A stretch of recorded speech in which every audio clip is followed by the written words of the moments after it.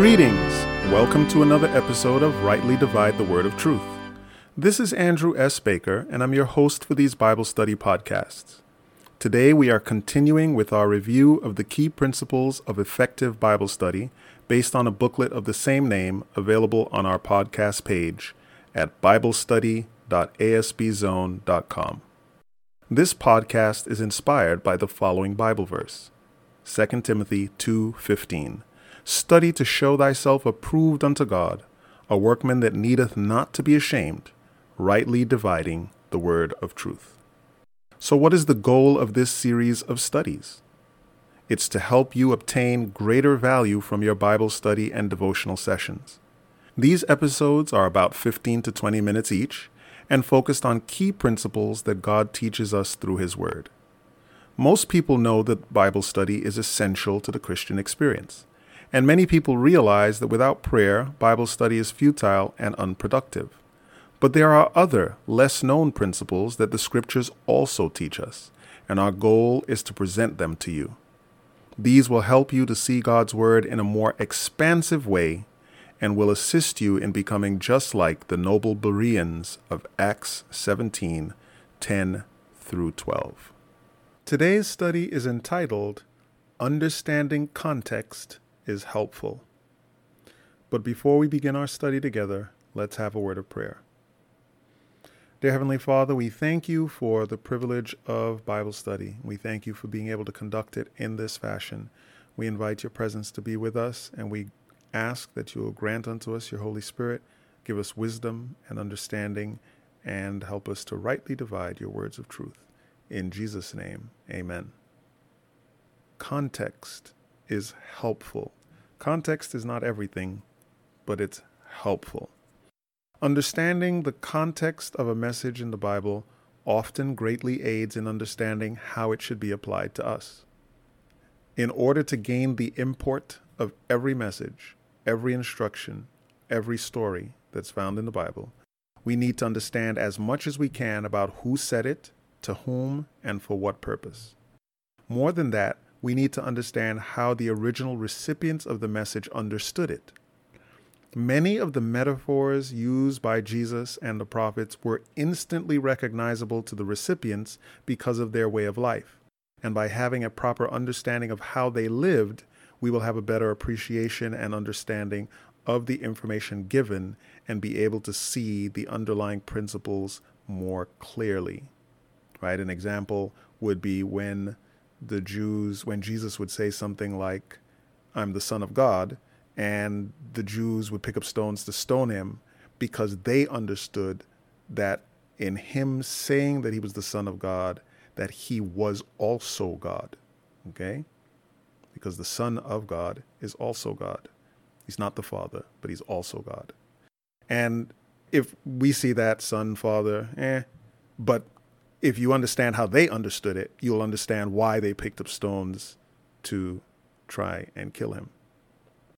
If we are only willing to match the illustrations used in the Bible by the modern manifestations that we see today, we will not only miss many of the key lessons that the Bible holds for us, but we will likely come to some incorrect conclusions about what is being said. Also, as indicated previously, we miss many opportunities to correctly interpret Israel the people or Israel the place because we ignore the context of the passages in question. Finally, many of the apparent contradictions that we come across in the Bible are due to lack of contextual understanding on our part. Why is Paul emphasizing grace and faith over works? Why is James pointing out the necessity of works that are an outgrowth of a true Christian relationship? Knowing what issues the listeners were going through and what problems the apostles, prophets, and other Bible writers were inspired to address would go a long way to harmonizing supposed contradictions. One other aspect of context to consider is that the Bible wasn't always divided into chapters and verses. The scriptures were originally written as letters or communication that did not necessarily align with where our chapter-verse divisions are today. One thing that we should not be too quick to use context for is to prevent the instruction or principles of a particular passage from applying to us today. right? People are very quick to say, oh, that was written to them, so it doesn't mean anything to us now. A quick look at 1 Corinthians 10, as an example, will show that the Apostle Paul saw many, many ways in which the experiences of God's people anciently could and should be applied to us. Remember, the lessons, principles, and instructions in the Bible are broadly applicable to us, as we discussed in a recent episode. So let's look at a couple of verses, as always, from the King James Version, and we'll discuss the context. Matthew 16:6-12. Then Jesus said unto them, Take heed and beware of the leaven of the Pharisees and of the Sadducees. Okay, that's the statement Jesus makes. And they reasoned among themselves, these are his disciples, and they reasoned among themselves, saying, It is because we have taken no bread. Which, when Jesus perceived, he said unto them, O ye of little faith, why reason ye among yourselves, because ye have brought no bread? Do ye not yet understand, neither remember the 5 loaves of the 5,000, and how many baskets ye took up? Neither the 7 loaves of the 4,000, and how many baskets ye took up? How is it that ye do not understand that I spake it not to you concerning bread, that ye should beware of the leaven of the Pharisees and the Sadducees? Then understood they how that he bade them not beware of the leaven of bread, but of the doctrine of the Pharisees and Sadducees. Okay, this is important. This is very important, because Jesus is saying, y'all are hearing food, but I'm talking about spiritual things, because that's what Jesus did. He spoke about spiritual things all the time. And he didn't invent anything. Everything that Jesus preached, you can find in the Old Testament. In some cases, he expanded on things that people didn't realize were broader than were being taught at that current time. And in other cases, he fixed things that the Pharisees, Sadducees, all these folks had perverted and redirected. Okay? But the basic premise is, here's an example of him speaking about doctrine and them hearing about food. Okay?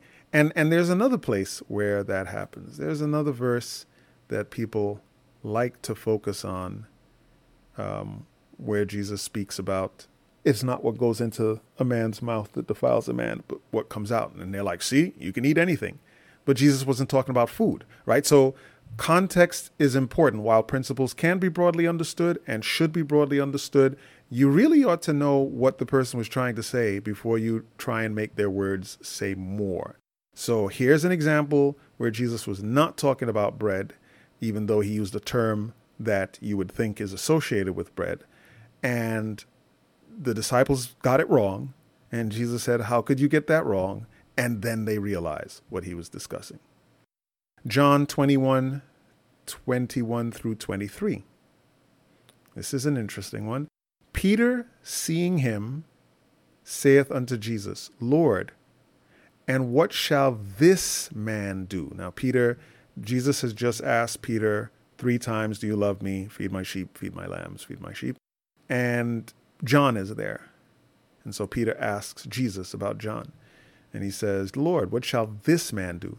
Jesus said unto him, if I will that he tarry till I come, what is that to thee? Follow thou me. Right? In other words, whatever I want to do, I'm going to do. Mind your business. Then went this saying abroad among the brethren, that disciple, referring to John, should not die. Yet Jesus said not unto him, he shall not die, but if I will that he tarry till I come, what is that to thee? Okay, so here's another example where Jesus says something and the people listening hear something else, right? Peter says, because Jesus had just given Peter a description of what was going to happen to him, right? He told him, just understand right now you're going wherever you want. You're dressing yourself how you want, but there's going to come a time where your arms are going to be stretched out and people are going to be dressing you and people are going to be taking you where you don't want. And so then Peter wants to know, well, what's going to happen to John? And Jesus said, what if I don't want him to die? What if I want him to wait until I come? What's that to you? You follow me. And so now the people hearing, because there are other disciples there, they heard, oh, wow, John is not going to die. But Jesus didn't say that. And John is now telling us, Jesus never said that. He said, if I will that he tarry till I come, what is that to thee? So it's important that the missing if changes everything there. And too often when we read the scriptures, we see things that are not there, or we miss things that are clearly there. We're going to take a quick look at a couple more examples for your benefit. Phraseology, the way. The term the way is used in different ways in the Bible. And I could have picked any other terms because this is not unique to this phrase. The law is used in a lot of ways in the Bible. We can have there's a huge discussion that needs to be had on that. We'll have a separate episode on that at some point. But the way. You need context. When you read something and it has the phrase, you need, even without the underlying Greek or Hebrew word, right? Even before we go there, just looking at it from English, the context will help you, right? So let's look at that. The way, we'll pick a couple of verses where that is. In John 14, verses 4 through 6, Jesus is talking to the disciples. He says, and whither I go ye know, and the way ye know. Thomas says unto him, Lord, we know not whither thou goest, and how can we know the way? Jesus said unto him, I am the way, the truth, the life. No man cometh unto the Father but by me. Okay, so the way here has a specific connotation that's salvational. Okay, in Acts 8:26, the angel of the Lord spake unto Philip, saying, arise and go toward the south unto the way that goeth down from Jerusalem to Gaza, which is desert. So again, we have the phrase, it's a short phrase, the way, but we're talking about a road, a path, right? This is all physical. There's nothing spiritual about this. Okay, and we have other verses. Acts 9:17 uses the term the way, similarly. Acts 9:27 discusses the same thing. The phrase the way is used that same way. But Acts 18:25, talking about Apollos, it says, this man was instructed in the way of the Lord. That's not about a road, right? That's not about a road. In Acts 18:26, and he began to speak boldly in the synagogue, whom when Aquila and Priscilla had heard, they took him unto them and expounded unto him the way of God more perfectly. Okay? And that might have been easy because it said the way of the Lord, right? But in Acts 24:14, Paul is speaking here before a council, and he says, but this I confess unto thee, that after the way which they call heresy, so worship I God, the God of my fathers, right? So again, this is a spiritual context. Now, these were easy, and I picked them because they're largely non-controversial, right? But we'll pick one that's slightly controversial, or at least misunderstood. So in Acts 10, we were talking about that whole food issue, right?